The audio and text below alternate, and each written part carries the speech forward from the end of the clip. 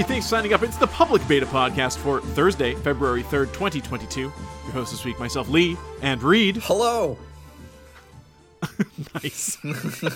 Where's that energy every show? We're having some maybe technical difficulties today, but hopefully what you're hearing, dear listener, will make sense. Reed, this morning at 6 a.m., I went into my backyard with my dog to take a pee, as I do, as my custom. And came back inside, checked the phone to realize it was negative 52 degrees. I started my daily routine. Which is the same. Where I woke up, I took freezing a shit, to death. I got out of bed.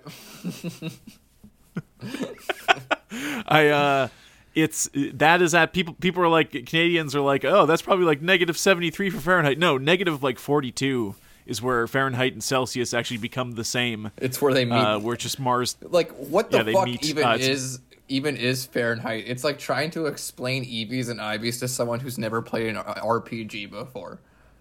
It's fucking stupid. Exactly. Good segue, but we're not. Yes, it's unbelievably cold outside. It's fucking like it doesn't freezing. make sense.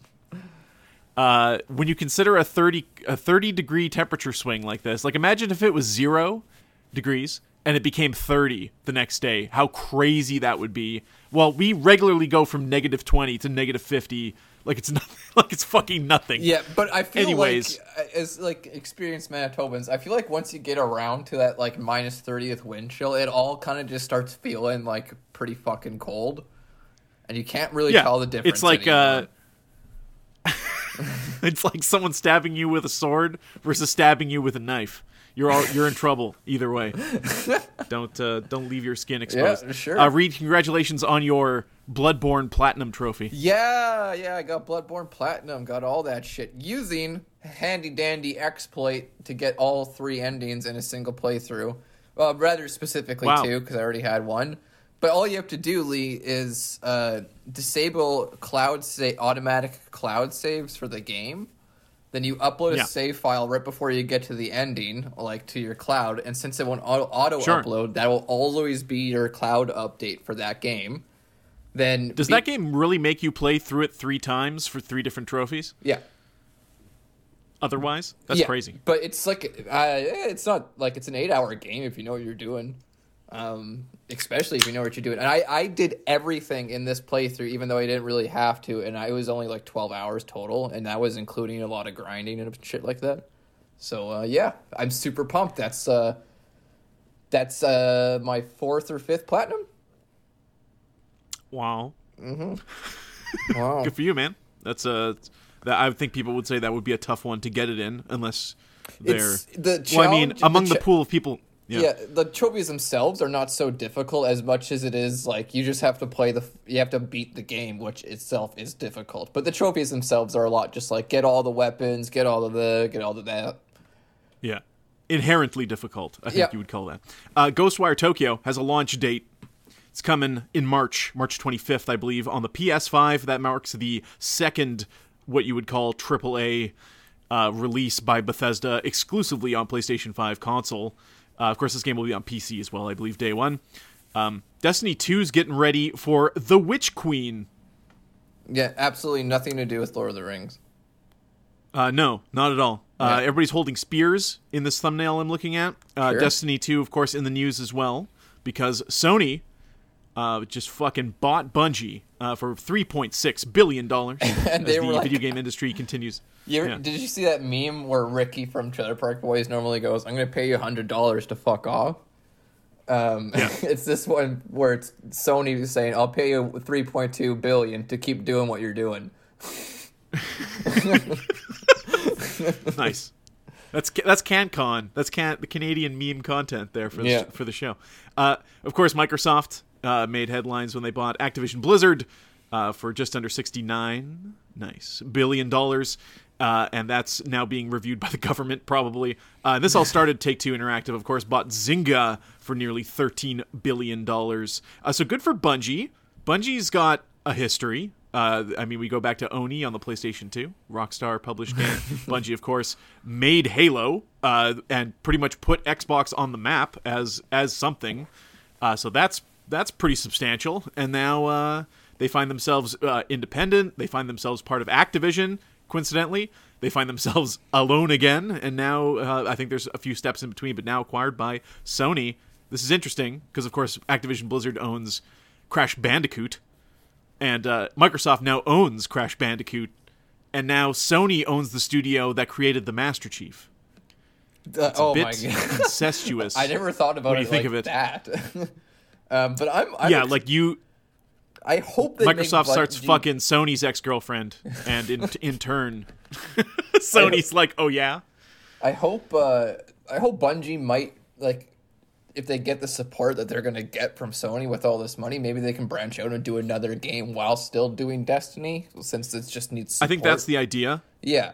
All the messaging around it is like Sony's going to let them continue kind of unabated on their own, independently doing what they're doing, but also Sony wants a service game. They want Bungie... So apparently a big part of this buyout was just increasing people's salaries to keep them working at Bungie. Like part of this has been this isn't reactionary to Activision Blizzard. This has been going on for months, obviously, these talks. And I'm sure Bungie went over to Microsoft and shot themselves back to them, right? At some point. But we're like, no, we got Activision Blizzard now, and we already kicked you to the curb once. So apparently like a third of this price was just to keep those people working at Bungie and keeping that studio what it is. Which is kind of interesting. So good for Bungie. Well, yeah, I remember when they initially did not choose to continue on with the Halo franchise, is because they did not want to like conform and like give up their creativity. They wanted to go and do something different. So for them to sign on with another big company after Microsoft, I think they would have to, get paid big time, which they did. So Oh yeah. Hell yeah. So if the deal is keep making Destiny and we'll also let you make something else, then sure, go for it. Activision kind of let them slip through their... Activision's in a weird place, period, in the last 10 years, let's say. They make less and less games, Call of Duty, as long as Call of Duty punches the card, and etc. But Destiny was something that realistically all Activision needed to do was just be like, okay, keep doing your thing and let us know if you need anything. And then they got to the point where Destiny's self-sustaining. They are independent. Bungie is able to be worth $4 billion just based on the back of that basically one game, which is pretty substantial when you think about it. And good for them and good for Destiny. Destiny's a solid fucking game, and people who love it love the shit out of it. They started a little rocky, but they got to that point where they were like, no, it is an MMO. And it's like, I absolutely agree. If you log into Destiny these days, it feels like a fucking MMO with exceptional combat. Yep, absolutely. And that's it. And fashion. We cannot forget that Destiny is one of the better space fashion games. But Electronic Arts CEO... Oh, sorry, go ahead. Oh, no, I was just going to say, but you get into territory where you want to use the good equipment instead of the fashionable equipment because Destiny's competitive. They do that now. They have the shader things, right? You can make your weapons look like other weapons. Oh, well, I guess I stand corrected. Don't they? Am I crazy? I don't know. Yeah, I haven't played Destiny in a long time. Fucking Gordon Ramsay, fuck me. Fucking hell. Use the shader, fuck me. Electronic Arts CEO doesn't commit to NFTs on latest investor call. This is the brand, the idea of NFTs is so damaging right now and such a meme that even Electronic Arts doesn't want to commit to a plan involving them. Yeah, that's pretty. that's fucked up because they're all for children gambling on loot boxes. Reed, it's time.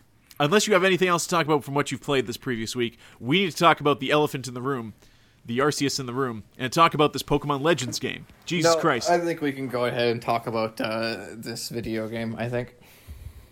Yeah, we're having a shorty today, so we only got another 20 minutes or so to begin the conversation on this game, and I don't think we can commit this game to a feature game just based on the structure of it, but let's talk about what it is. Sure. Pokemon Legends Arceus is a reimagining of the core RPG Pokemon formula, taking a lot of the same DNA from the previous core RPGs and blowing up the gameplay a tiny bit. It is still a turn-based RPG, however now there are action elements in terms of the overworld where you as the player can be attacked by Pokemon and knocked out. Of course, it's 2022, so the repercussions of this are nothing more than a couple lost seconds as you respawn in camp, right? Your Pokemon can all faint independently of your own player, who has a chance to escape. The world is set out. You have a hub city, and then you have different separate overworlds, which is more akin to something like Monster Hunter World than it is to an open world game like Skyrim or Breath of the Wild, where the whole map is yours to explore as long as you can get there. The game itself, running on the Nintendo Switch hardware, doesn't look very good. It's serviceable, and we're going to dig deeper into this all throughout this. This is just something that's going to keep coming up. That does this game look good, or does this game look like absolute trash? And I think the answer is somewhere in between.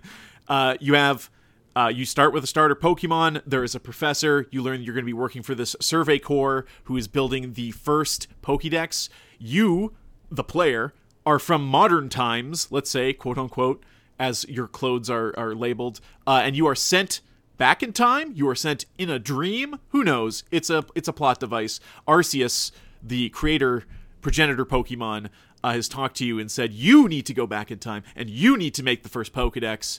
And the advantage you have is you come from a time when Pokemon are either more accepted in society as we know them as fans of the Pokemon series, or you're a person from not the Pokemon world who's been sent to the Pokemon world. That's not clear, and it's not important. The point is your character has pre-existing knowledge and familiarity with the Pokemon, and you do a number of subquests, you do a number of main quests. The Pokemon are mad. Have you heard this one before? Read, the Pokemon are mad and glowing. We have to stop them. Oh my god. That's your plot. There's a ton of filler. There's a ton of text to read. And this is the first time I will complain. I'll hand the floor to you in a second here. This is the first time I'll complain about a Pokemon game's sound design. For the most part, the music and the sound design, aping on Breath of the Wild, but using the Pokemon sounds and stuff like that, it's all great. The Game Boy-ass Pokemon noises I have never had a problem with until now when I look at where is the money being spent on this game, and I can't see it. It's a massive game. It's fun. The gameplay loop is great, and it'll keep me playing this game for dozens of hours. So is the game good? Do you like Pokemon? Yes, the game is good. However, no voice acting, no personality to these characters, where the story is already something you're pretty much just leafing through.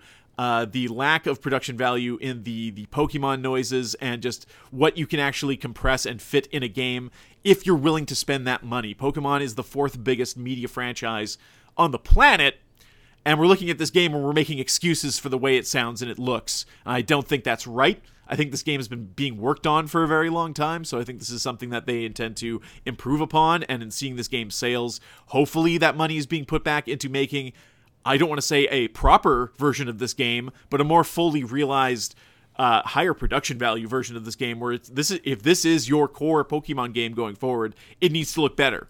It needs to just be better in all possible ways. Otherwise, great game. We're going to dig into it in a sec. Reed, what do you think of Pokemon Legends Arceus? So I think my overall opinion of the game is a bit more negative than yours, to be honest. I don't think this is a great game. I think it's fine, but I don't think it's anything particularly special. And there's a few reasons for this. And one of the big ones is, like you said before, the presentation of the entire game. It's not even so much the lack of voice acting, because I could kind of get around that. There is definitely a point where it's like, come on, it's fucking 2022. Like, put some goddamn thought into it. Even if it's Japanese voices with English text or something like that. Totally fine with that. But yeah, the presentation of the game. I think if you compare screenshots of this, belonging to Pokemon, the biggest media franchise in the entire world, or sorry, most valuable media franchise in the entire world. Most valuable, okay? And sure. I mean, it's the weirdest one. It's the only one that encompasses movies, anime, video games, merchandise. Like, it's the most widespread, arguably. Yeah. And you compare it to something like Breath of the Wild, which comes from a smaller franchise, from a game that came out 5 years ago, and it looks significantly better. And like you said, you have to ask, where's the money going? Like, Pokemon, of all people, can spare the extra cash it takes to really make a good game. And I understand because they don't have to, because they keep making all this money. It's just such a shame from a fan's perspective, like you or me, who've been playing these games for fucking ever, that we've never gotten, like, all right, you know what? This is going to be the game where we toss all of our fucking chips in, and we're really going to blow people away, like Zelda did with Breath of the Wild, like Zelda did with Ocarina of Time, and stuff like that. So that's frustrating. Like even something like the city, it's like the city hub world that you go in. It's so boring and bare bones, even compared to prior Pokemon cities we found in handheld games. Like the Eiffel Tower city, I'm forgetting its name, in X and Y comes to mind as like significantly more intricate and interesting than this bare bones nothing city. Especially considering it's the only city you get to look at. Yeah, exactly. Like it's if you're gonna only have one hub world to travel around and do all these things with and have all these shops, make them interesting at least. Like I'm trying to think of something to point to, but like like Final Fantasy 12 on the PlayStation 2 also has a hub city, kind of, for the most part, named Rabanastre, and it's incredibly interesting. It's not a super complex layout, but it has a couple layers to it. It has lots of NPCs to talk to. The locations all look different between, like, you know, a bazaar with, like, meats being sold to, like, weapon shops and stuff like that. So, like, yeah, in that regard, I'm absolutely disappointed by the presentation of the game. I think the animations for the actual Pokemon and their attacks look fine. It's very reminiscent of that, like, semi-cell shaded style we saw in Breath of the Wild. So that's fine. I was definitely disappointed that this game's not, like, fully open world, because the big part of the appeal for me was, like, they were going to give me a sandbox to go out and, like, fully explore the game to my fullest and stuff like that. So being a little bit more restricted in regards to that, especially like, you have to have a certain rank in like your corpse thing to use certain Pokemon at levels. It discourages things I love in RPGs, which is like, if you put in the effort, you can do this ridiculous thing and break the game early, but only if you like, you know, put in the effort and do all this stuff. So that's just it. The game world functions like a Pokemon game world, but in a, how do I put this?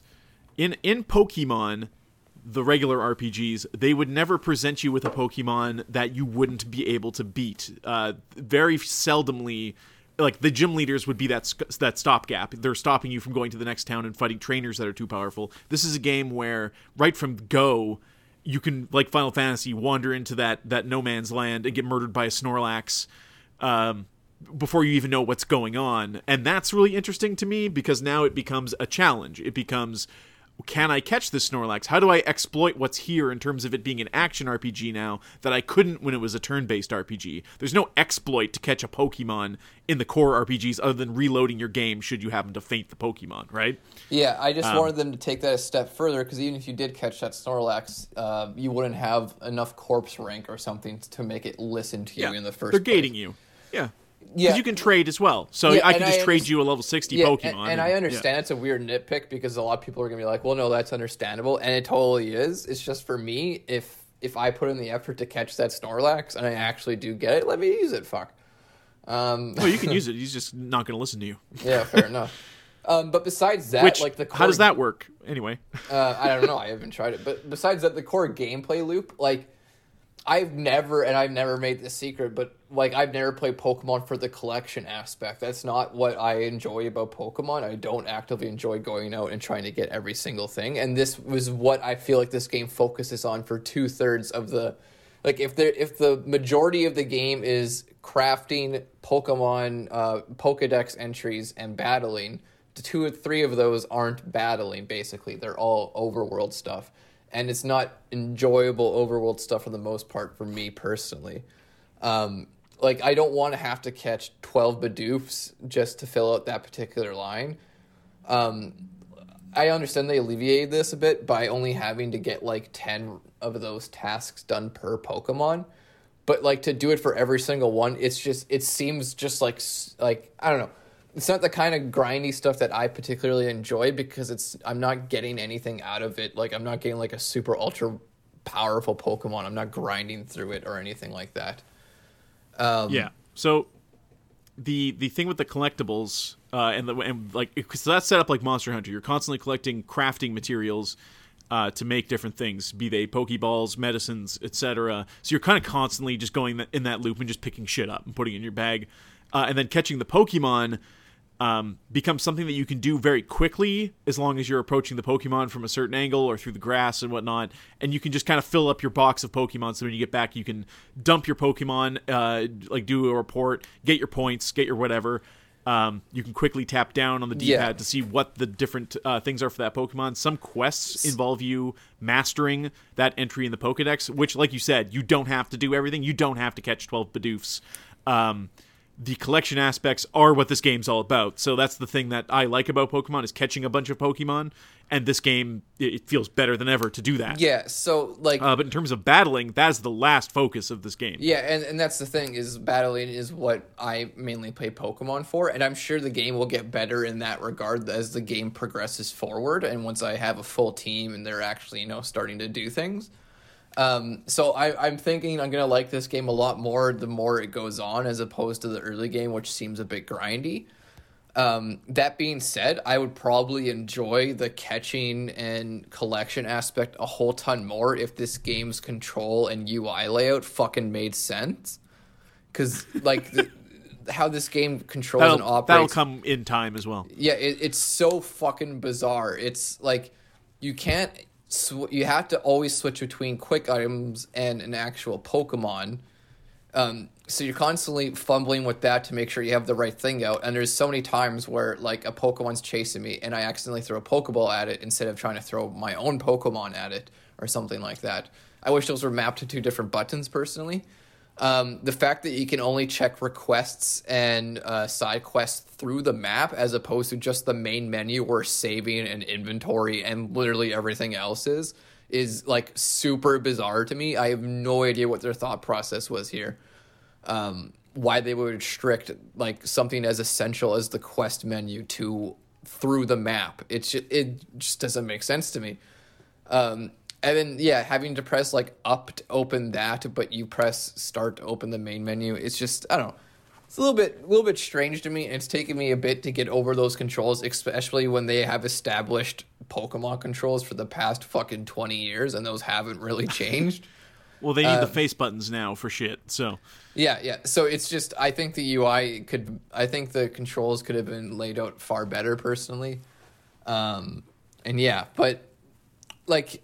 I don't know, it is something completely different for Pokemon, so in that regard, it's hard not to enjoy it for a bit. And I do have several hours in this so far, and I'm going to keep playing it. It's just, I'm not clamoring to get back to it yet. It's like the presentation's bringing it down, and it doesn't have the kind of things I would want in this particular game. I was hoping more for you get to explore cool ruins, you get to explore, like, forests, or you get to explore, like, that kind of happens. Like, are you still in the first area, or are you in the second area now? I'm in the first area still, I think. Okay, so, the second area is kind of like a deserty swamp, but then it also has, like, little hill ranges that have, like, forests, and then there's, like, a ruins up there.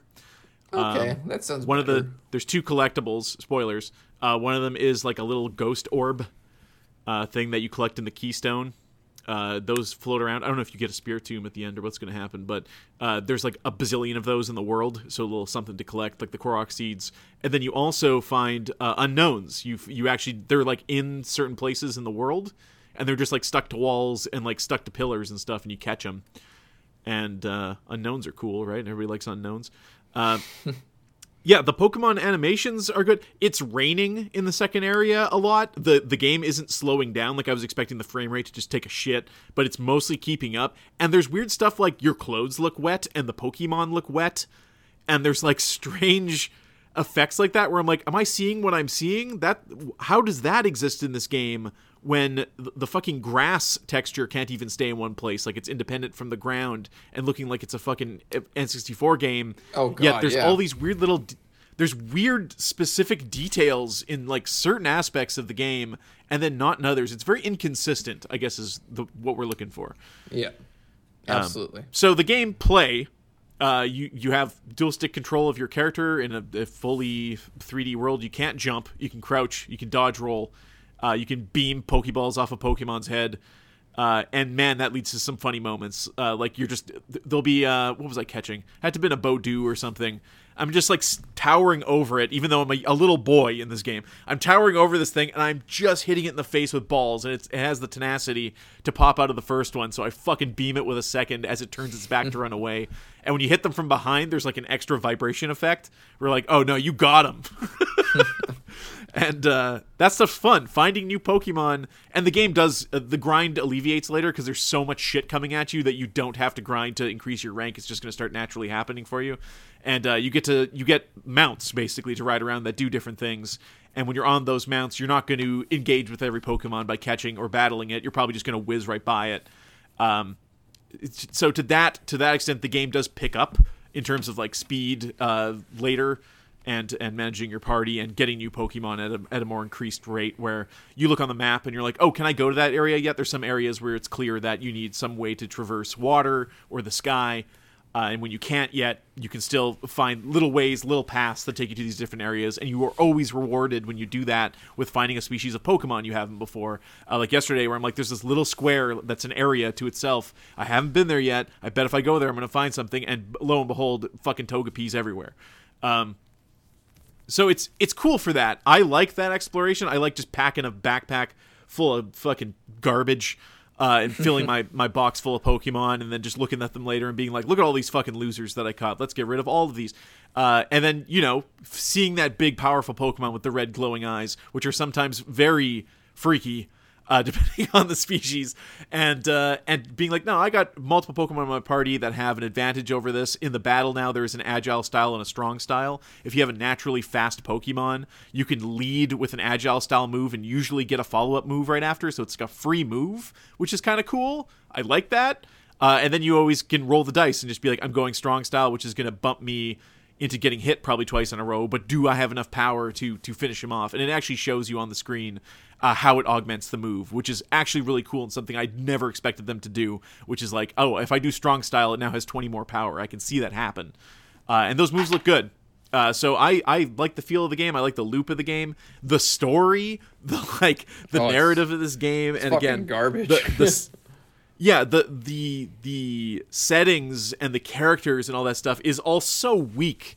But I'm willing to overlook it for it's missing that personality that Breath of the Wild has. This game doesn't have that. It doesn't have that je ne sais quoi. And especially because Breath of the Wild is like it's very they're not wasted fucking words in that game. Like they're like Link wake up, Link wakes up, they're like, here's the fucking world. Go to this place, and then you do, and then they're like, okay, stop the guy, and you're like, okay.